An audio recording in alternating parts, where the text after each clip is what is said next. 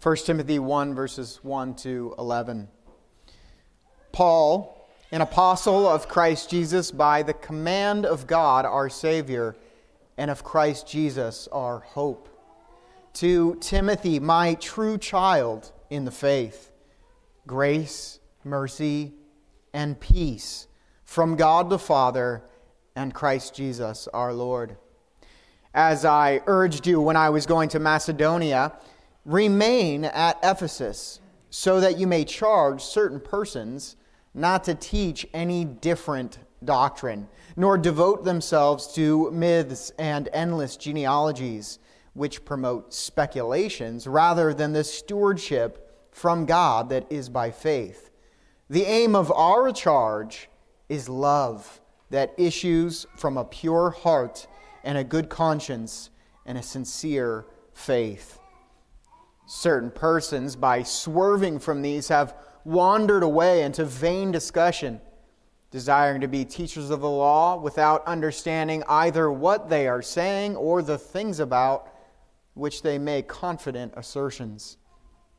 Now, we know that the law is good if one uses it lawfully, understanding this, that the law is not laid down for the just, but for the lawless and disobedient, for the ungodly and sinners, for the unholy and profane, for those who strike their fathers and mothers, for murderers, the sexually immoral, men who practice homosexuality, enslavers, liars, perjurers, and whatever else is contrary to sound doctrine, in accordance with the gospel of the glory of the blessed God with which I have been entrusted. This is the word of God. At some point in your life, I imagine, perhaps a parent or a spouse has had to remind you to behave yourself in church. They have to say, okay, now, if you're able, when we sit, you sit. When we stand, you stand. When we're silent, you're silent. When we speak, you speak. When we sing, you sing. And listen attentively. Or maybe you've been pinched by someone to wake up or to pay attention. Not that I've ever been pinched in church or anything like that. Yeah.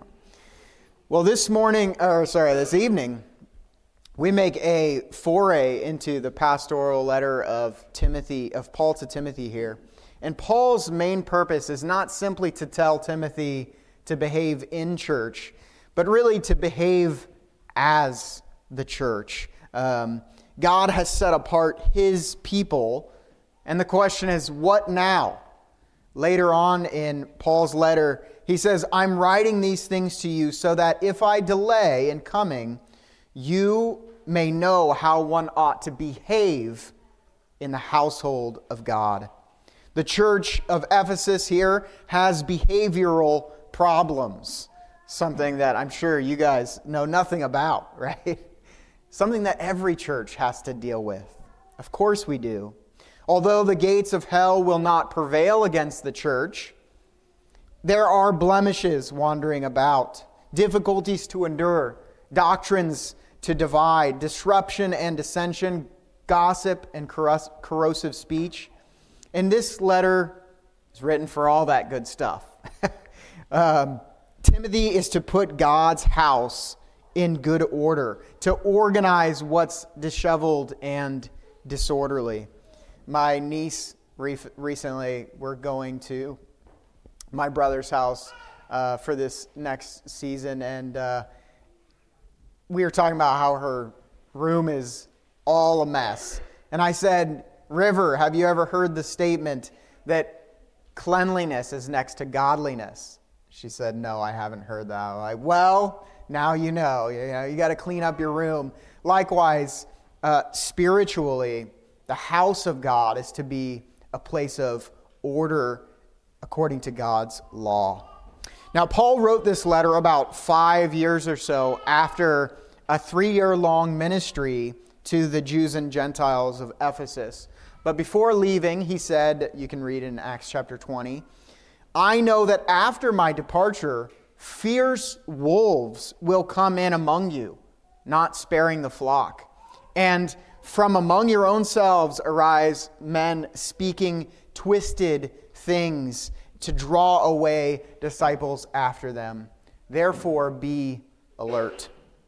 Beware, he said, of this precarious situation with false teaching. And Paul was correct, which means that Timothy is not to remain in Ephesus for vacation, right? It's, as in verse 1 we see, Paul, an apostle of Jesus by the command of God himself.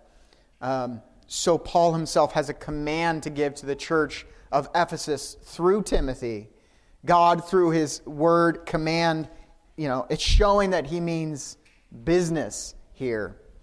So Paul says, remain at Ephesus so that you may charge certain persons not to teach a different doctrine. This strange teaching is likely also why the letter of Paul here doesn't have that typical thanksgiving for the people or the church. Neither are the recipients of the letter the church at large, but to the faithful one, to Timothy, who's told, basically, this is the sum of our text, even as gospel enemies endure, fulfill the love which upholds God's law. Even as gospel enemies endure, fulfill the love which upholds God's law. We're going to see that in a few different parts, 3 parts. First, we see the lawless use of the law. I'm going to give you also the subpoints in case there are note takers. The subpoints right ahead. We're going to go through the command's prohibition and the command's purpose under this lawless use of the law. So first, the command's prohibition. In verse 3, Paul urges Timothy to stay at Ephesus as he continues on to Macedonia so that Timothy might prohibit the teaching of this different doctrine. Now, the Christian church has and continues to be deeply invested in good doctrine.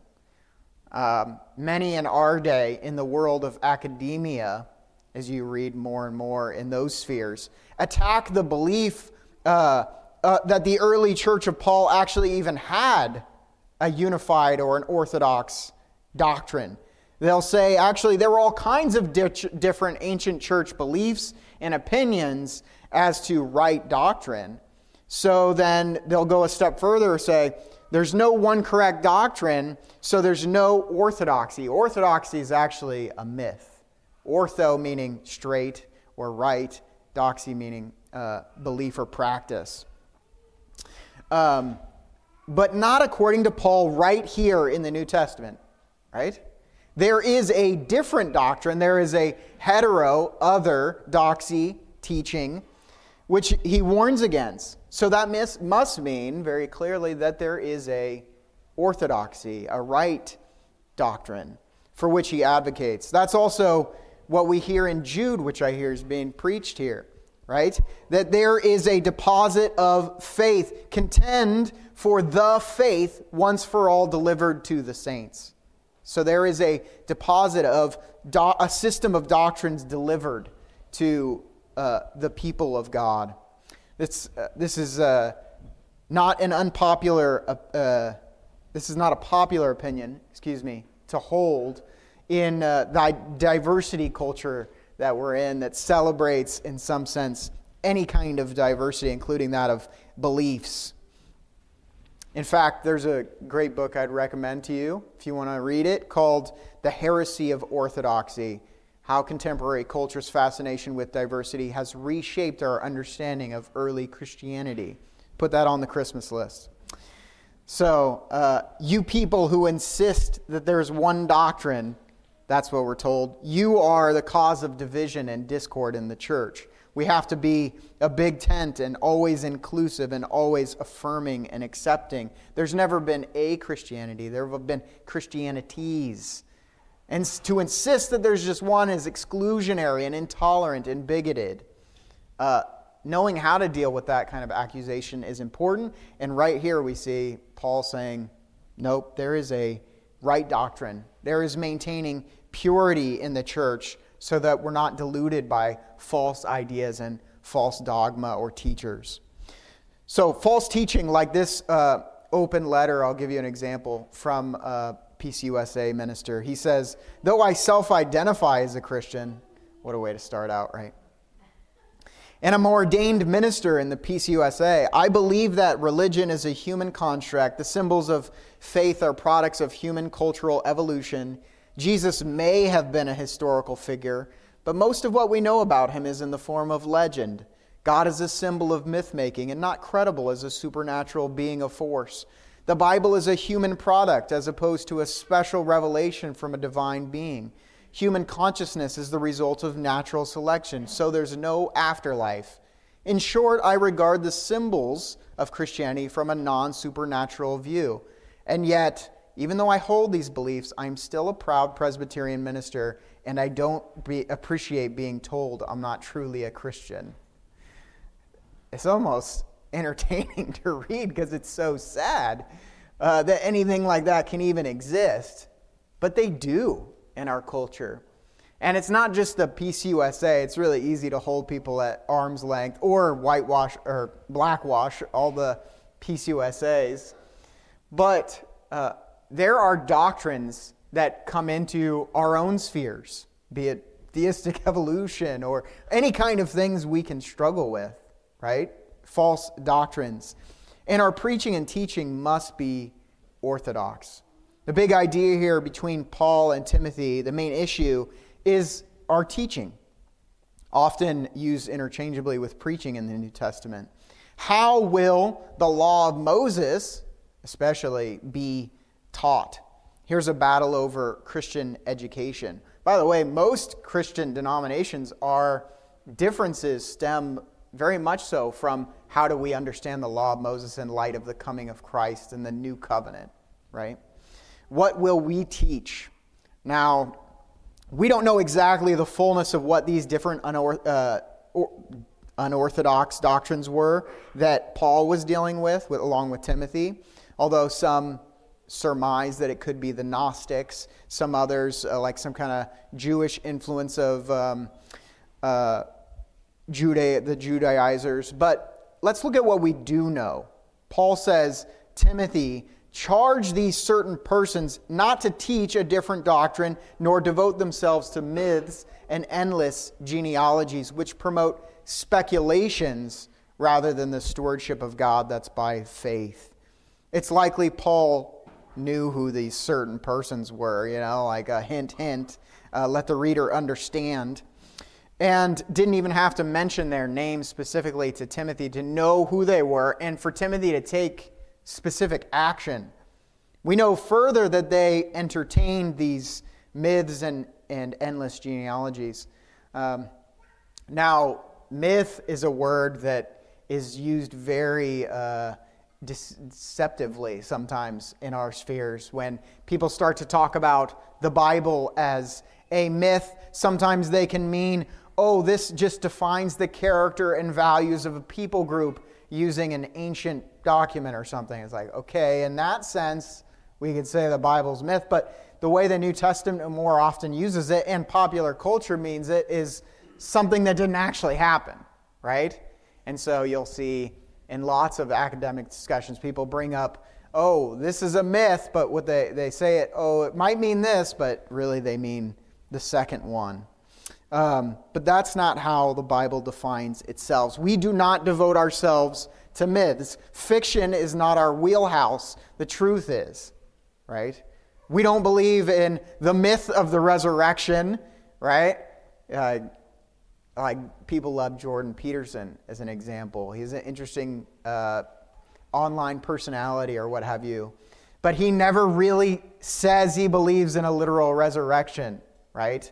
And if you don't believe in a literal resurrection, if it's a myth or a psychological reality that the Logos is embodied in you or something like that, it's not going to save you, right? Only a living Savior is going to save you. So in here, there's plenty of ammunition that's probably provided for the people here to argue about endless genealogies. There's endless ammunition in the Old Testament tradition, in the Book of Jubilees, or the Biblical Antiquities of Philo, or all sorts of other allegorizing non-historical works. We could try to guess what speculations are that they had at issue.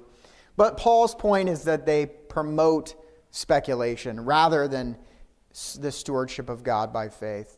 Our American culture can also be rife with speculation. Like I don't know, these are probably a little dated as examples, but I remember the New York Times, I think it rose to level 1, heaven is for real, you know? The guy who imagined or believed that he had died and like been to heaven and then came back, basically. Speculation. Or a lot of people are in the evangelical church at large always trying to guess when Jesus will come back. Jana and I love to listen to family radio, and people are always like, oh, that's what that guy who got the wrong date for the end of the world. You know, I was like, oh, yeah. Although now they have RC on there, so that's good. But anyways, there are all kinds of vain discussion that Paul talks about. It's as if someone took a company car, right? And they take it on a detour and go down, knowing that they should do the job. But they go down all the back alleys and do the donuts and crash the car, right? That's the kind of stewardship that these false teachers are doing, right? Not true stewardship.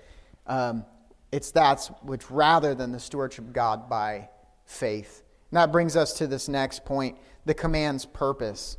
Proper stewardship is like taking care of a house while someone is away.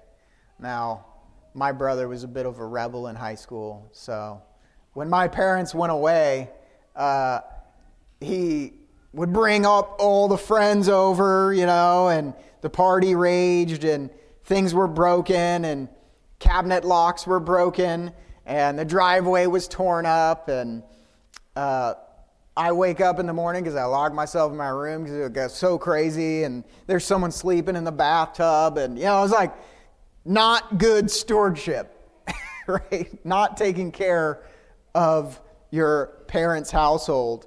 Now, rather than that, this is what does proper behavior look like? What is Christian stewardship supposed to look like in the church? Well, look at verse 5. This is a great verse to memorize. The aim of our charge is love. Love that issues from a pure heart and a good conscience and a sincere faith. If you want to ask yourself, am I hitting the bullseye, right? Or is our church, our church at the shooting range or playing a game of darts, are we hitting the bullseye? The aim of the charge is love that issues from a pure heart, a good conscience, and a sincere faith. Don't we need that?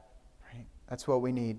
Even though Timothy was commanded to teach this very thing at Ephesus, Jesus himself also said this to Ephesus in Revelation 2.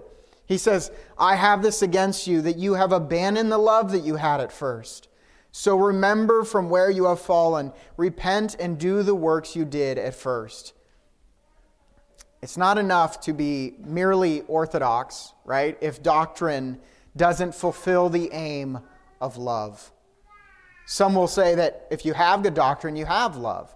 But according to Jesus right here, that was the exact problem with the church at Ephesus in Revelation 2. Good doctrine, no love. Where is your love? You know, people are confused these days about that L word. You see the slogan, love is love, up on the bulletins, used to promote the degradation of sexual virtue and the very heart of God. But Christian love, true love, reflects Jesus and his beliefs from the law, right, of the Old Testament, who has a certain definite character. Love which issues from a pure heart, a good conscience, and a sincere faith. What do those mean, real quick?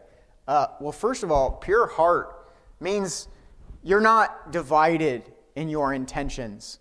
You read Psalm 22, and it talks about the double-hearted, the wicked as double-hearted, or 12. Anyways, that someone might want or show like they're going toward a certain end. I want to be a pastor, but my real reason is, I want money or fame or influence or whatever, that's a double-hearted person. And love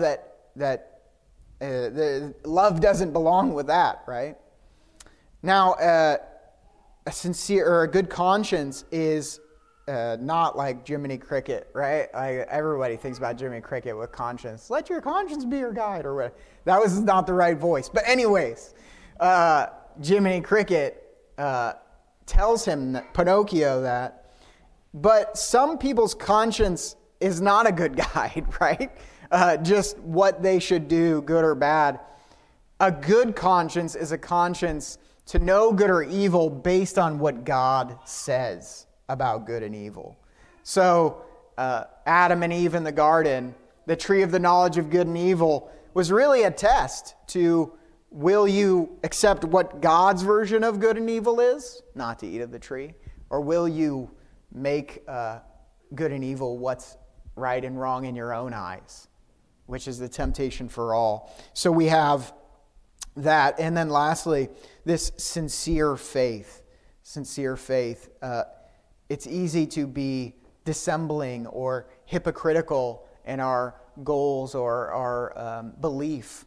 But here we have a sincere faith. I truly want to believe and grow. These are the sorts of things that love may issue from and that will provide for a peaceful church and those who exercise proper stewardship over the church and inside the church. So next, we'll see the lawful use of the law, who the law is for and what the law is for. The lawful use of orthodoxy in the Old Testament itself is first to be understood according to who it's for. Now, this is what Paul says. Understanding this, the law is not laid down for the just, but for the lawless and disobedient, for the ungodly and sinners, for the unholy and profane, for those who strike fathers and mothers, for murderers, the sexually immoral, men who practice homosexuality, enslavers, liars, perjurers, and whatever else is contrary to sound doctrine. And we have three pairs which overlap here. Lawless and disobedient, ungodly and sinners, holy and unholy and profane. The law is for these people to restrain their sin and condemn it on the base of God's moral high ground.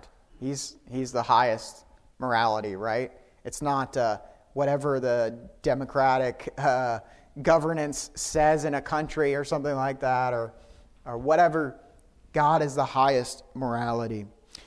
Maybe you've heard of the threefold use of the law. I'm sure that's been bantered around. Maybe you've heard it in discussions or from the pulpit. The threefold use of the law is helpful. I remember it by using an acronym, CRT, not critical race theory. But I remember like karate or something, which is for the first use of the Old Testament law is to point us to Christ. That's the C. To show us our own need of Him, so that we know Him, so that we will know Him and trust in Him for salvation. The second use of the law is that R, to restrain wickedness. And that's really what we're dealing with in our text, right? Paul is focusing in on the second use of the law. This is to restrain the wickedness of the nations and unbelievers. And then the last one is for believers. The T is to train us in righteousness. How do I grow as a Christian, right? We Presbyterians are not like some others who may kind of jettison the Old Testament or try to unhitch us from the Old Testament. We're Old Testament, New Testament people, full Bible Presbyterians. We also get a litany of a specific sorts of sinners. Those who strike fathers and mothers, murderers, the sexually immoral, men who practice homosexuality, and so on. The law is specifically for these people. And you know that it's important that the Bible has these things because, especially on the pain point ones, people are trying to constantly dodge the law of God and say, oh, well, this arsenokoitai, homosexual word, maybe there's a way that Paul was only speaking to this general context. And it's like, no, because Paul is quoting from Leviticus 18, right, where the compound word men who sleep or bed down with men, right, is being quoted from. But people will try to wiggle out of the use of the law, but the exact purpose of it is to show them to restrain sin. It's not just for homosexuality, but for all sorts of sins. People inclined to hatred, who revel in pornography, who chase sexual lusts, who ensnare others for their own purposes, who lie to so-called loved ones and cheat on exams and taxes, who say one thing or do another. The law is to restrain wickedness. You know, you can go through the larger catechism, Westminster Large Catechism, and look at the Ten Commandments and see the prohibitions and the positive uses of the law and grow in that, going through the Ten Commandments.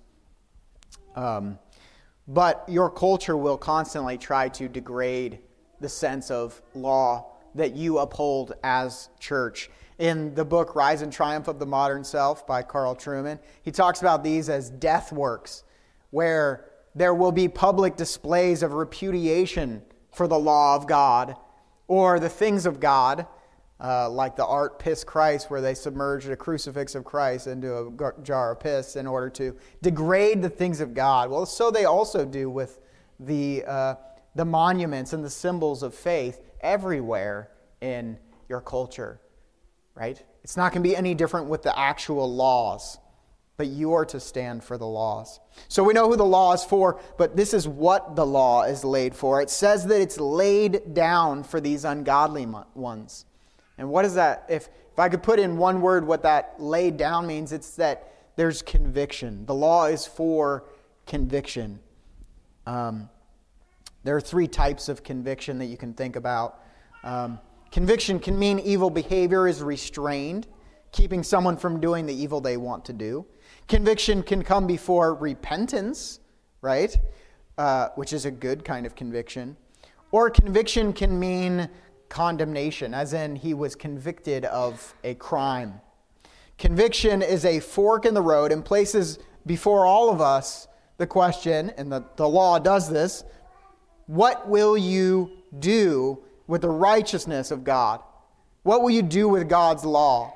Conviction under restraint will last for a little while, but ultimately it's going to be a fork in the road. Will you repent? Will you bend your knee to the law of the Lord? Or will you be condemned? Right? And it's scary because some of us put off conviction unto repentance. Elizabeth Elliot said a very fiery something when she says, often what we call struggle is just delayed obedience. Right? Whew, it hurts, right? Sometimes we know what we need to be convicted of, and we just aren't doing it, right? We need a conviction to repentance, and we should want it from the heart. The law is ultimately for a repentance unto life, or condemnation to death, which is why Paul ends with these words in our text, in accordance with the gospel of the glory of the blessed God with which I've been entrusted. The law is to be laid down or bring conviction in accordance with the gospel. Law and gospel together. Some law gospel Lutheran preachers lose their minds with this. Yeah. The gospel, though, cannot be severed properly from the law. The law cannot operate and should not operate without the gospel. The gospel without the law is empty. The law without the gospel is aimless. The gospel is the fulfillment of the Old Testament law. And that's why we hear these words, the law is good if one uses it lawfully. That's what Paul says in this passage.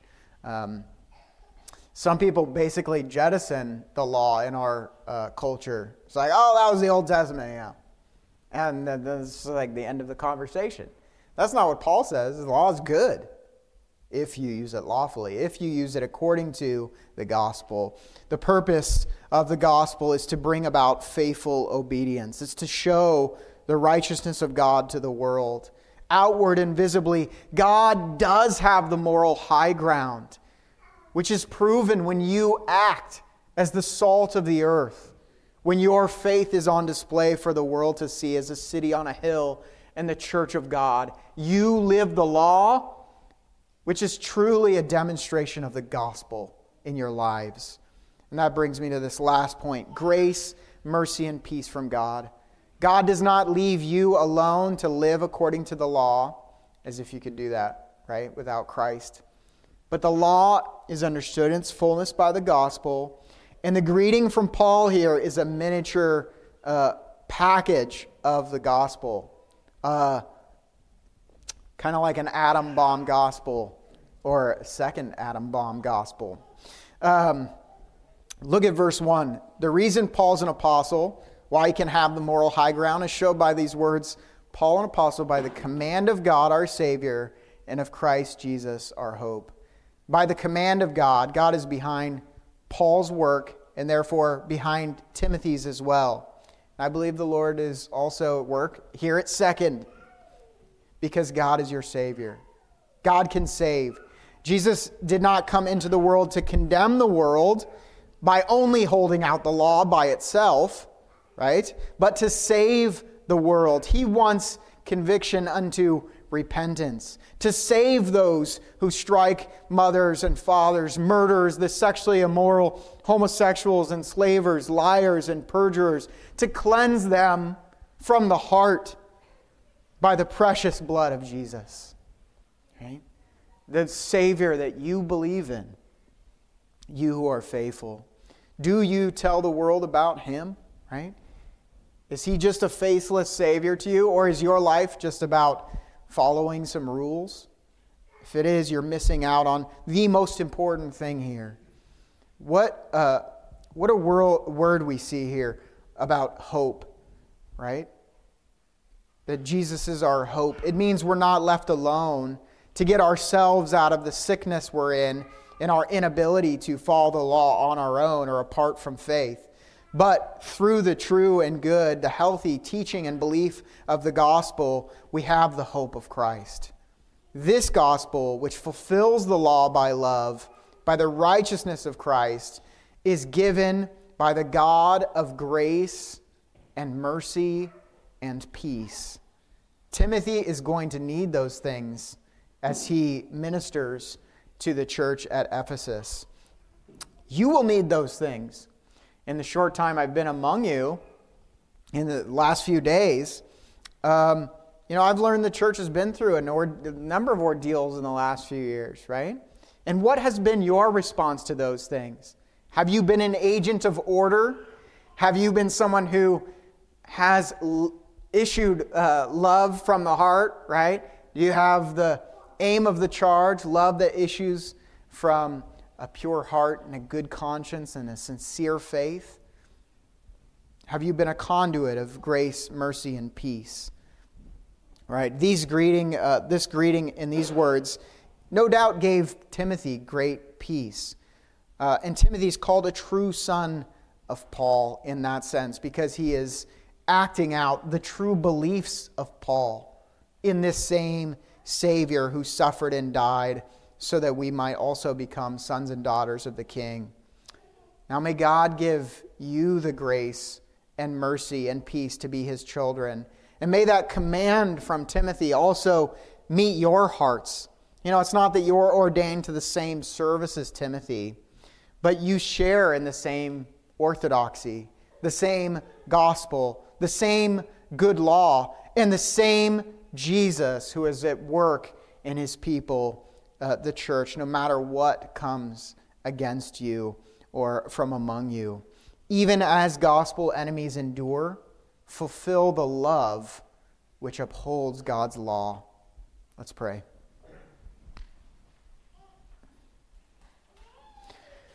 Our God and Father, we thank You for the revelation of You. First, in the world all around us, the beauty that we see. Second, in the law of the Scriptures, that we can read and understand what you require of us, but most fully and fundamentally in the person and work of Jesus, the fulfillment of the Old Testament law, and our only way toward grace, mercy, and hope. God, we pray that we would live in Him tonight and in our Christian lives and forevermore. We pray this in His name. Amen.